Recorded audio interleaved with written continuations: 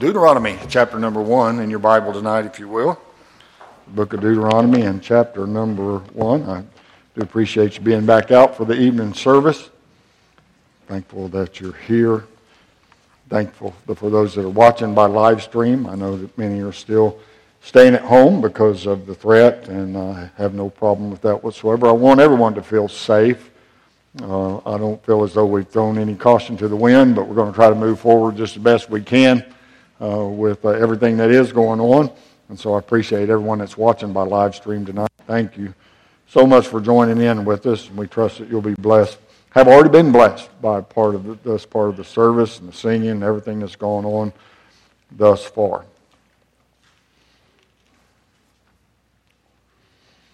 Deuteronomy chapter number 1, and we're going to begin our reading in verse number 1, and I'm going to read down a few verses, and then if you'll leave your Bible open once again, we're going to look on into the chapter and just a little bit into chapter number 2. It's not like we're going to review the whole chapter, but we're going to get on into chapter 1 and just touch chapter number 2 just a little bit tonight with this message. Deuteronomy chapter number 1, verse 1. These be the words which Moses spake unto all Israel on this side Jordan in the wilderness, in the plain over against the Red Sea, between Paran and Tophel and Laban and Hazeroth and Dizahab. There are 11 days' journey from Horeb by the way of Mount Seir unto Kadesh Barnea. And it came to pass in the 40th year, in the 11th month, on the first day of the month, that Moses spake unto the children of Israel according unto all the Lord had given him in commandment unto them, after he had slain Sihon, the king of the Amorites, which dwelt in Heshbon, and Og, the king of Bashan, which dwelt in Ashtaroth and Edrei. On this side Jordan, in the land of Moab, began Moses to declare the law, saying, The Lord our God spake unto us in Horeb, saying, You've dwelt long enough in this mount. Turn you and take your journey, and go to the mount of the Amorites, and unto all the places nigh thereunto, in the plain, in the hills, and in the vale, and in the south, and by the seaside, to the land of the Canaanites, and unto Lebanon, unto the great river, the river Euphrates. Behold, I have set the land before you. Go in and possess the land which the Lord sware unto your fathers, Abraham, Isaac, and Jacob, to give unto them and to their seed after them. The title of the message tonight is, What's Keeping You from the Promised Land? We'll get into the message. Let's pray.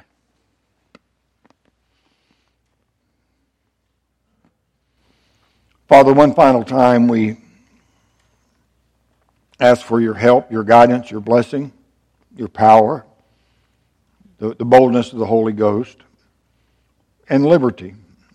Your word says, where the Spirit is, there is liberty. And Lord, we pray for that tonight, just to be able to preach. Our heart's desire is to preach this message. I pray that you would give us wherewithal to do so. Thank you for the good crowd that's out on this Sunday night. We do look forward to the fellowship after this service. But Lord, feed us now and help us to respond as necessary, that we might continue to grow closer to you in all that we do. Thank you, Lord, for answer to prayer. And we ask these things in Jesus Christ's precious name. Amen and amen. Thank you so much for standing, for the reading of the Word of God. Please do be seated.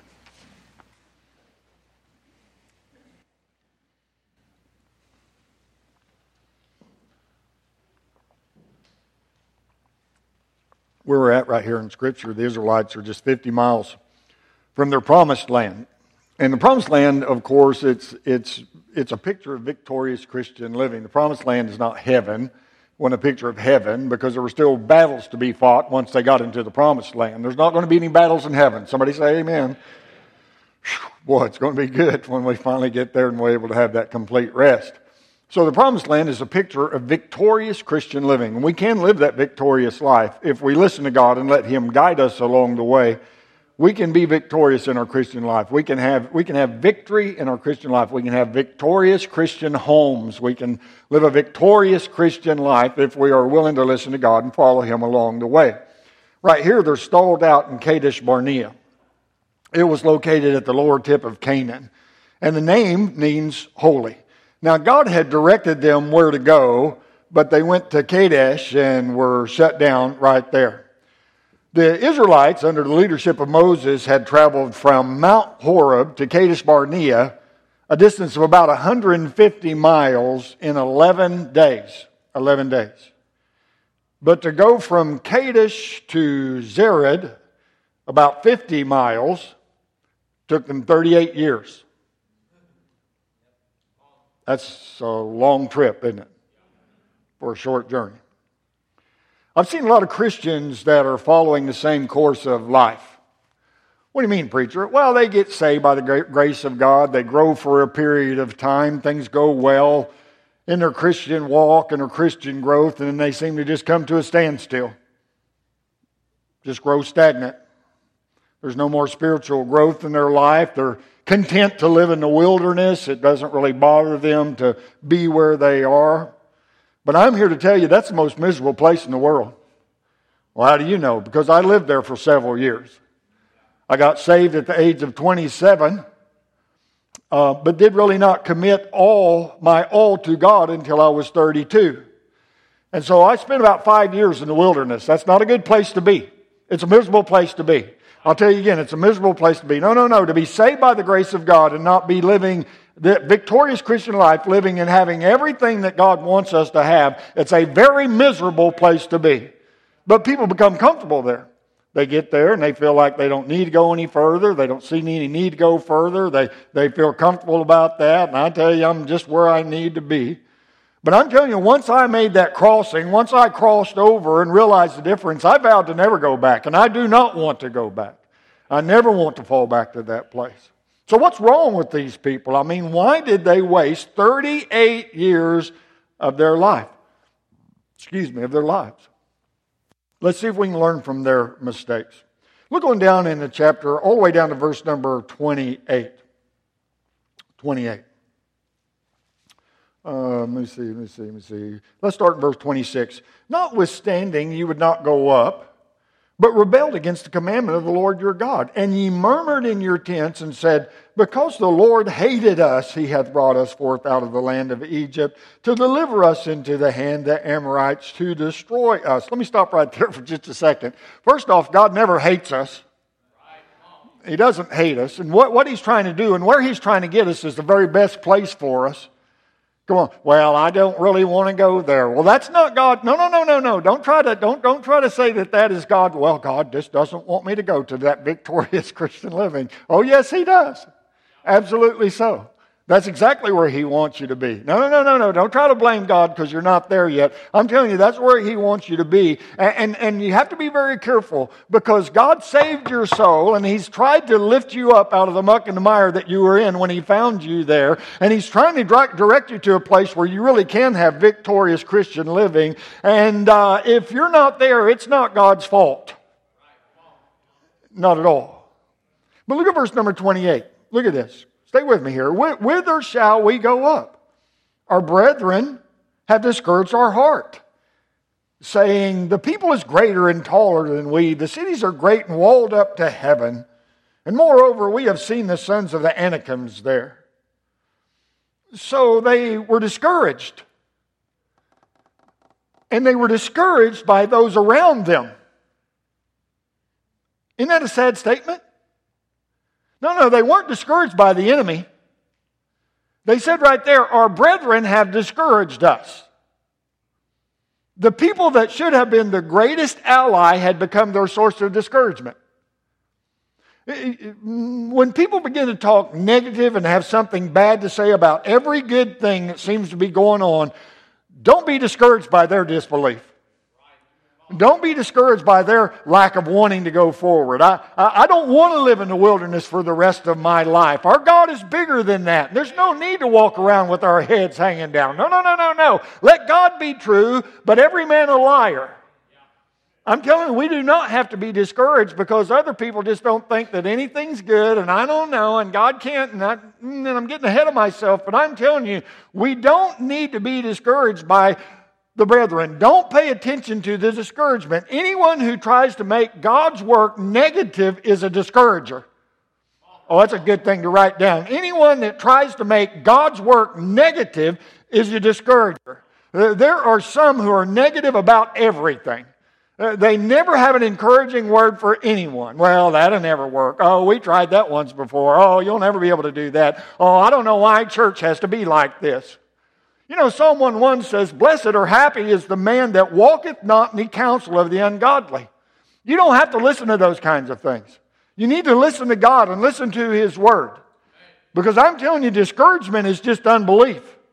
When we start looking at what you can do, when you start looking at what you can do instead of what God can do, you're going to get discouraged. Because I guarantee you can't do half of what God can do. You can't do a part of what God can do. But just because God does not do what you want Him to do all the time, don't get discouraged. I mean, it might be you get unexpected news and you allow it to take all the wind out of your sails, or it could be a loved one or a best friend that's let you down. But do not let discouragement keep you in the wilderness. This world may fail you, friends may fail you, loved ones may fail you, but God will never fail you. He is there and He's ready to guide along the way. Jesus said in Matthew chapter 28, verse 18, "All power is given unto me in heaven and earth." So Jesus has power over all your problems. I said Jesus has power over all your problems. Philippians 4:13 says, "I can do all things through Christ which strengtheneth me." Verse number 19 of that same chapter says, "But my God shall supply all your need according to His riches and glory by Christ Jesus." I'm telling you, Jesus has answers to your problems. Jesus has power over your problems. With God, nothing is impossible. Nothing's impossible. Discouragement comes when we trust in self and not in God. We have to be careful about that. Don't allow discouragement to stop your progress on your Christian journey. But they were also deceived. Deceived. They're in verse number 28 saying, "The people is greater and taller than we." And the response was a result of the report of the spies that went out. And let me just say this. Never take the word... Oh boy, oh boy, oh boy. I wish I had ways that I could just... Never take the word of man over the word of God. Never. Never, ever, never, never, ever, ever, ever. I wish I could shout that louder. Never take the word of man over the word of God. I'm telling you, it's important we listen to God. And when we begin to take the word of man over the word of God, it will always lead to problems. It'll always lead to problems. Any man that thinks they know better to God is not of God. It's not good. It's not right. And the devil's going to try to keep you in the wilderness. He's going to try to keep you from living this victorious Christian life. He's the master of deceit without a doubt. He'll try to change the way that we see things. He will make good look bad. He'll make sin look good. He comes as an angel of light. The Antichrist is going to be the devil incarnate. He's going to deceive the world into thinking that he is Christ. He'll make money look like your only hope for survival. He'll make you think because your spouse and you aren't getting along that you should seek an extramarital relationship. No, he's a great deceiver. And he can ruin your life real quick. No. He wants to destroy your life. Listen, he wants to destroy your life for carnal pleasure. He wants you to destroy your life. Well, little of this won't hurt. Little of that won't hurt. It'll hurt more than you know. And he wants you to destroy your life. And we can do that if we're not careful partaking of the carnal pleasures. He'll make you believe that you cannot live on the money that you have left after tithes and offerings. Well, I can't give like that because how in the world would I ever live? Because there's a God in heaven. That's how we continue to live. He blesses. He'll cause you, the old devil will cause you to believe that you can live without God. You can make your own decisions, but that is a sad, sad place to be. You young people, listen to me. That's a sad place to be. When you get to thinking you can make your own decisions without talking to God about it, or make your own decisions without getting God's guidance that way, or seeking godly counsel if you don't know what to do. No. The devil just loves people who do that. And these people believe the lie. Well, we can't overcome these giants. The devil, he'll tell you that there are giants in the promised land that you cannot overcome. There's no reason for you to try to walk with God. You'll never be able to walk with God. You'll never be able to be like those people down at the church. You might as well just forget all about that. He'll tell you can't witness for Christ. Oh, nobody's going to listen to you anyway. There's no reason to tell anybody about that. He'll tell you cannot live for Jesus where you work. Well, you'll do good in church and when you're around the Christian people, but don't try to live for Jesus where you work. Where you work, you really need to fit in. I mean, go ahead and spew out some bad language every once in a while. Listen to the dirty jokes that they're telling. Join them for a beer after work. All those things, that's not that bad a deal. No. He'll tell you that type of stuff. And living for the Lord in the public is very hard. I understand that. I know it is. I've been there. But we can do it. We can have a good testimony with God's help. We can be a light that shines. We can be the salt of the earth. We can. He'll tell you, the old devil will tell you can't get up and spend time with God in the morning. He'll fill your mind with all types of negativity about the Christian life. Look, do not let the devil deceive you. He deceived David with Bathsheba. He deceived Peter. Peter denied the Lord. He deceived Judas, and Judas died and went to hell. Don't believe the lies. He's a liar. You know why they got to this place? Because they doubted the Lord. They doubted the Lord. Oh no, look at verse number 32 there. Yes, verse number 32. Yet in this thing ye did not believe the Lord your God. They doubted God. That means, look up here for a second. That means that they believe someone or something other than God. And when that happens, you're already defeated. I was hoping for at least one amen there. I really was.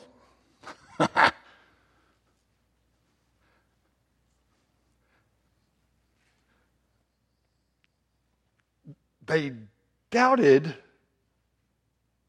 God.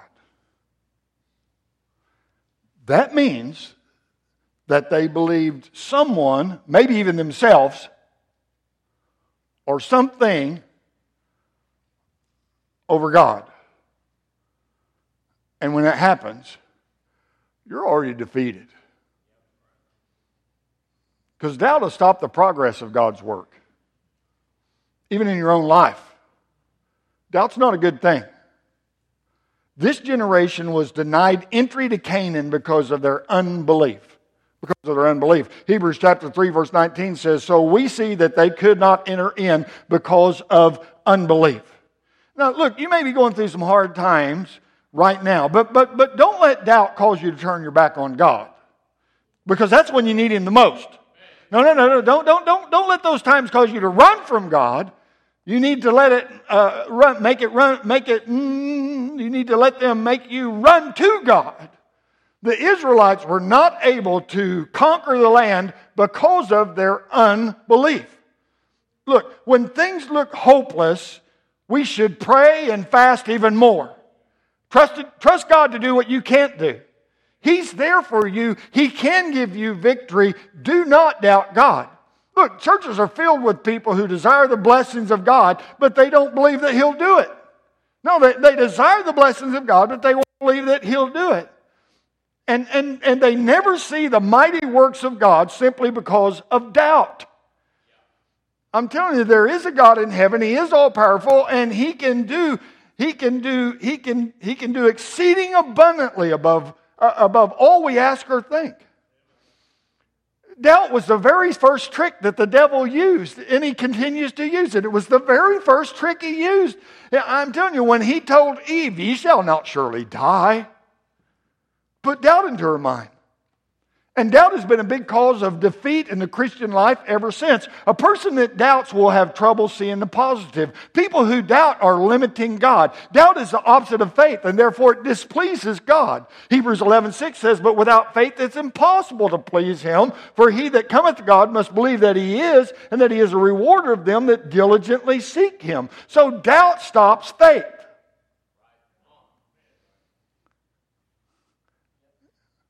We need to get past doubting God can and get to a place of we need to get to come on, brain. We need to get past a place of thinking God can to a place of knowing God will. I'm telling you, God wants to bless us. But doubt in God will make you miserable, and it will keep you living in the wilderness. Churches, sad to say, are filled with doubters. No. Well, I doubt that we can do that, preacher. Or I doubt that, those people would come even if I invited them. I doubt that God is going to bless me if I give that way. And I doubt that God could ever use somebody like me. And I doubt that I'll ever be able to serve again. And I doubt that even if I do what the Bible says, that God's going to change anything. I doubt. Let me remind you of something tonight. God is still on the throne. Don't let those past failures keep you stuck in the past. Don't let those doubts rolling around your mind keep you from serving God. Don't doubt that your kids could one day sell out to God and serve God with their lives. Well, preacher, you just don't know my circumstances. Well, apparently you don't know my God well enough. Don't doubt God. Trust God. I'm telling you, we have to go forward. Well, I tell you, times are so bad. Hasn't caught God by surprise. No, he's still up there. He's still in control. And these people could have seen real victory in their life, but there was a problem. What was their problem? They were disobedient. Look on down verse number 42. Verse 42. They were disobedient. And the Lord said unto me, say unto them, go not up, neither fight. For I'm not among you, lest ye be smitten before your enemies. So I spake unto you, and ye would not hear. But rebelled against the commandment of the Lord, and went presumptuously up into the hill. And the Amorites, which dwelt in the mountain, came out against you, and chased you as bees do, and destroyed you in Seir, even unto Hormah. And ye returned and wept before the Lord, but the Lord would not hearken to your voice, nor give ear unto you. So ye abode in Kadesh many days, according unto the days that you abode there. The Lord told them, get this. The Lord told them not to go and fight against the Amorites. He told them that. Now you guys, you don't go fight against the Amorites. But they went on their own behalf. And they were defeated. Isn't it an amazing thing, Brother Greer, that there are a lot of thou shalt nots in the Bible? I mean, very plainly, thou shalt not. And still people make the decision to do what they want to do instead of what God says to do. Come on, it wasn't just these folks that messed up and went against what God and were disobedient to God. Are you still listening to me? It wasn't just these folks that are disobedient to God. There's a lot of things that are plainly written out to us in the Bible that we should not do. Well, it's not that big a deal, is it, preacher? Oh, well, if God says not to do it, we probably, shouldn't do it. They were disobedient to God. If they would have just listened to God, everything would have been fine. They wouldn't have had to suffer all those things. But they decided they could do what they wanted to do. It didn't matter what God had to say. No. They thought, this'll work. I know, other times that's failed, but not this time. This is going to be good. We're going to do this. And it's still the mindset today. It's crazy. I could stand up here and tell you a dozen stories of failures because people went against God, did their own thing, went their own way. I could stand up here and tell you dozens of stories, personal ones that I know of, about people that just went ahead and did what they wanted to do, although it went against God, thinking that everything was going to work out fine for them. And even for a period of time, it looked like, well, everything's going to work out. See, preacher, I told you. It's not like, it's not like you said. And all. But it never works out. It never works out when you go against God. It doesn't work out.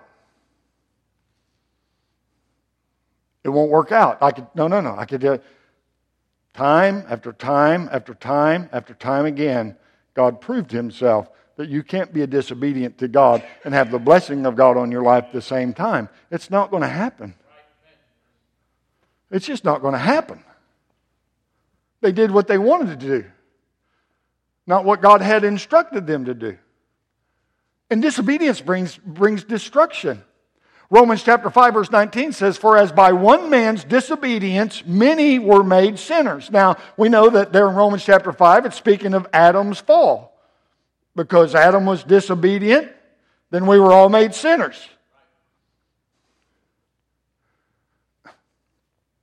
People say, "Well, man, preacher, I just don't know why things are going this way. I don't understand why things are going this way." I was like, "Well, let me ask you something. Let me see. Are you obeying God? Are you obeying God in all areas of your life?" Well, preacher, all areas? All of them? I mean, are you talking about all? Yeah. All areas. All areas. Are you obeying God in all areas of your life? Well, not really. But no, stop right there. You know that you're not being obedient to God, and yet you say you cannot understand why things are not going well. Well, let me clear it up for you. You're going against God. So what did you really expect?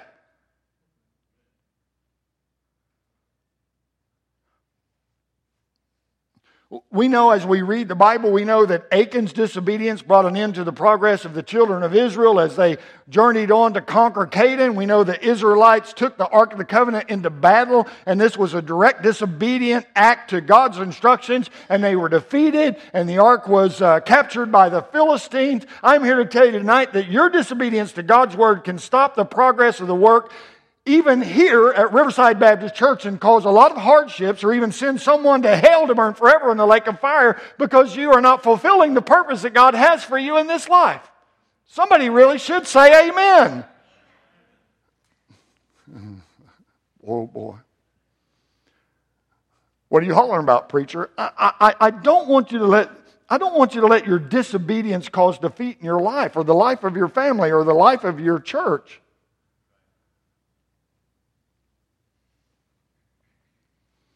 Can you imagine this?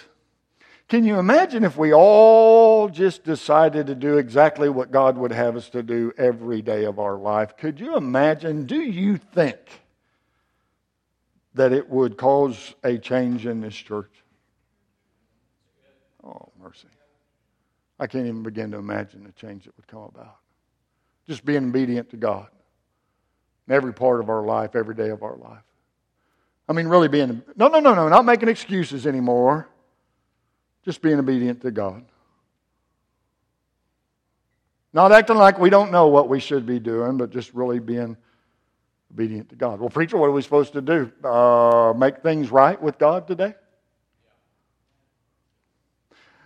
Well, preacher, can I say something? Well, hurry because we got food. Well, I would try more, but I know that I'm just going to fail again. You're going to use that lame excuse not to really try to do what God wants you to do? I mean, like we don't all fail God to some extent.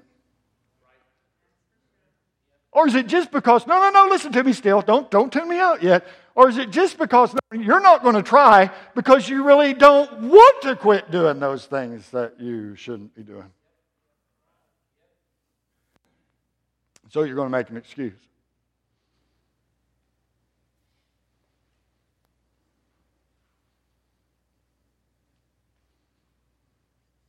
We need to make things right.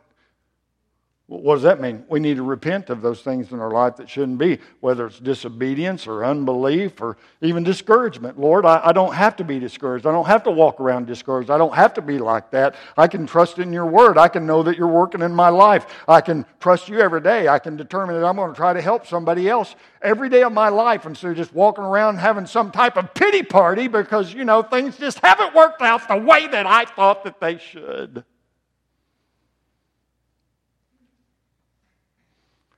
That's good preaching, even if I am doing it.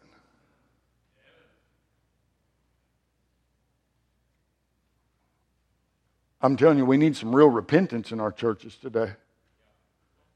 And I believe we've become way too comfortable in this time of this COVID-19 and all that. And I know it's real and I'm not making light of it whatsoever. But I think we've become way too comfortable and things we just need to shut down. We need to be quiet. We need to take. And certainly we don't want to speak up of righteousness because there's so many people out there right now that are against what we're trying to do. And all these things, I'm telling you, I think we've become way too comfortable and we need to repent of those things. Or we become way too comfortable in our sin and we come to church and we leave and we go home and nothing ever changes. I think it's time to repent. I think it's time to confess our sin to God. I said confess our sin to God.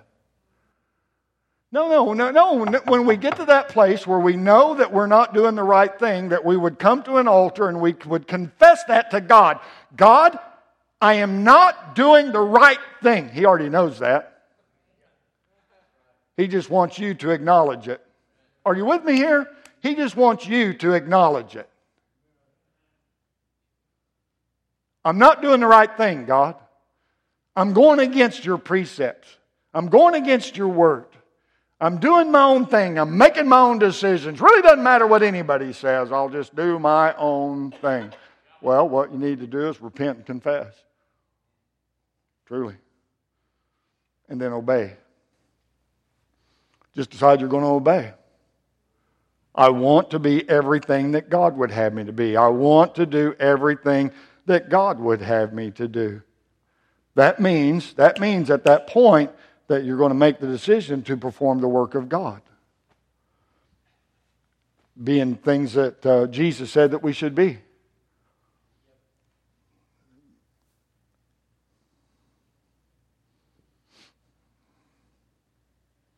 Well, preacher, man, I'm blind. You seem all torqued up about this, and it's just, well, you're making a big deal out of it. Well, wait. Before you finish that thought, let me put another thought in your head real quick. Look into chapter 2, and on down to verse number 14. Come on, stay with me. We're not far away from being finished. Verse 14. In the space in which we came from Kadesh Barnea until they were come over the brook Zered was 38 years. 38 years. Until all the generation of the men of war were wasted out from among the host, as the Lord sware unto them. For indeed the hand of the Lord was against them to destroy them from among the host until they were consumed. Now I want you to get this. Come on, I want you to get this. Make some closing remarks. They were destroyed without ever experiencing victory. They never experienced that victory.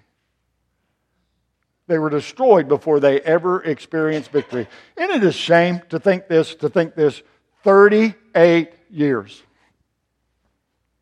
38 years. They refused to listen and to obey God. All they had to do was listen.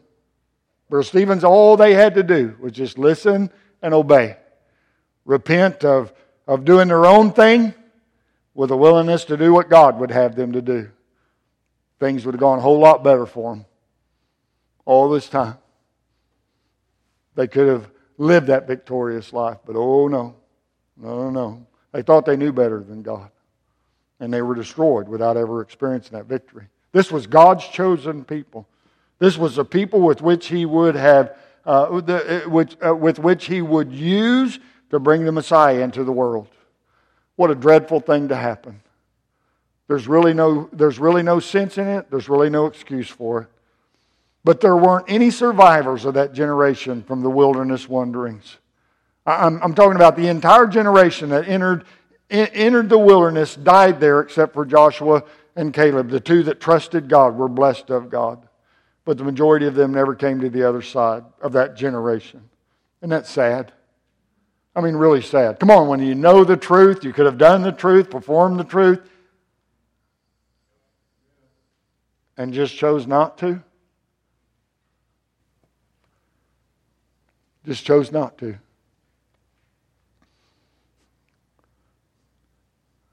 They didn't get to experience the land flowing with milk and honey. Just because they didn't want to listen to God. I'll do my own thing. You can. Apparently, according to this story, You can wander around in the wilderness till you die.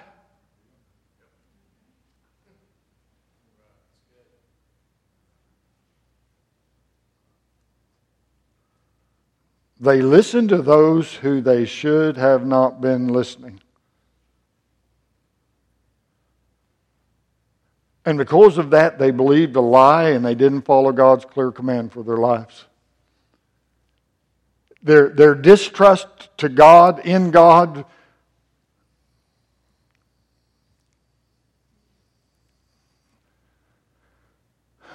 well, it sure didn't give them favor with God.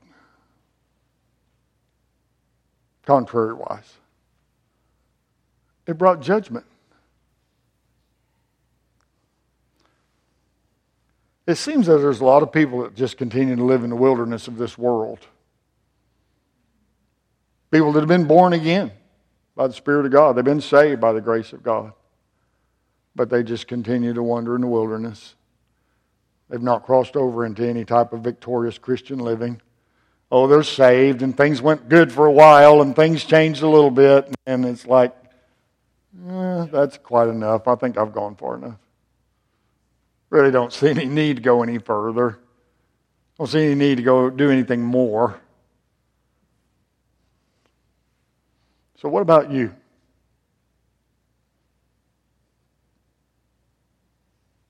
Joshua 24:15 says, "And if it seem evil unto you to serve the Lord, choose you this day whom you will serve. Whether the gods, little g, gods which were your father served that were on the other side of the flood, or the gods, little g gods, of the Amorites in whose land ye dwell." But it goes on, "But as for me and my house, we will serve the Lord."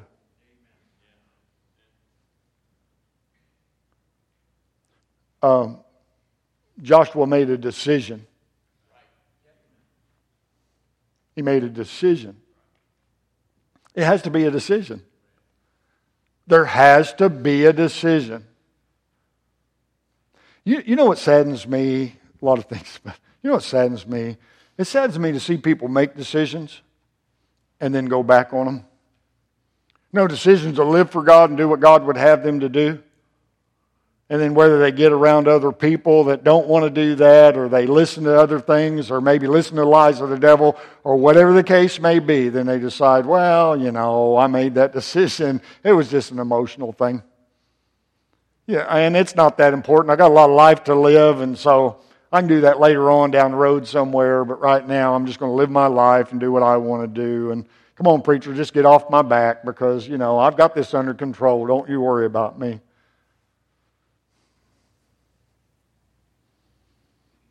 It might be that you've been wandering around in the wilderness for a long, long time. And if that's the case, shouldn't you be getting close to victory by now?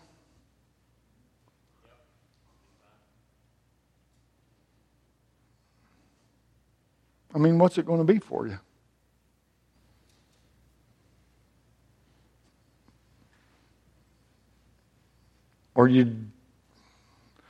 Or do you just plan to wander around in the wilderness until you die? I'm happy right here, preacher. Well, that's a shame. When God has so much more to offer. It really is a shame. What is it that's keeping you from that promised land? From really living a victorious Christian life? Living the life of a sold-out Christian. What is it? Whatever it might be, God's got the answer. And whatever it is that's keeping you from getting there, maybe it's time to get it out of the way. To repent. To confess. To obey. To decide you're going to live the way that God would have you to live. It'll bring great blessing. I mean, great blessing. But it's the decision. And it's the decision that only you can make. You can't make it for your wife can't make it for you can't make it for your children.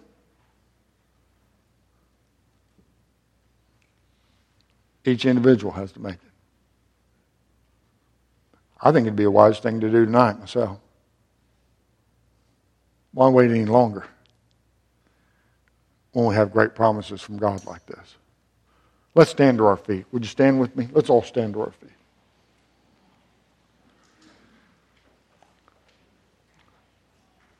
Father, we yield to you now, Lord. I pray for those who you may have spoken to in the message tonight. I don't know the needs of people. You know the needs. I don't know where people are in their Christian life and walk, but you do. And Lord, we've asked you to speak to hearts. Hopefully you have done that. I would trust that you have. And now that people would respond, that's our prayer. That's our great hope. That's our wish. That they would respond to you, because we know that's where the victory lies. So whatever needs to happen these next few minutes around the altar, Lord, we pray your perfect will to be done. And thank you for your goodness and mercy. And we ask all these things in the name of the Lord Jesus Christ. Our heads are bowed, our eyes are closed. Many have already made their way to an altar. Piano's going to play. You need to come, and you know you do. Just go ahead and make your way down here. Let God have His way. You know, it could be the start of something really, really great in your Christian life.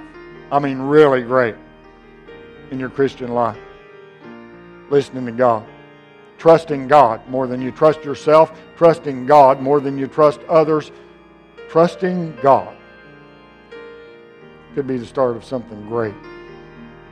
Real victory in your life. Whatever God wants to do. You know you need to come. Come on, you knew you needed to come before the invitation started. Make your way down. Make an altar where you are. Do something if you know that you need to do something. Just let God have His way.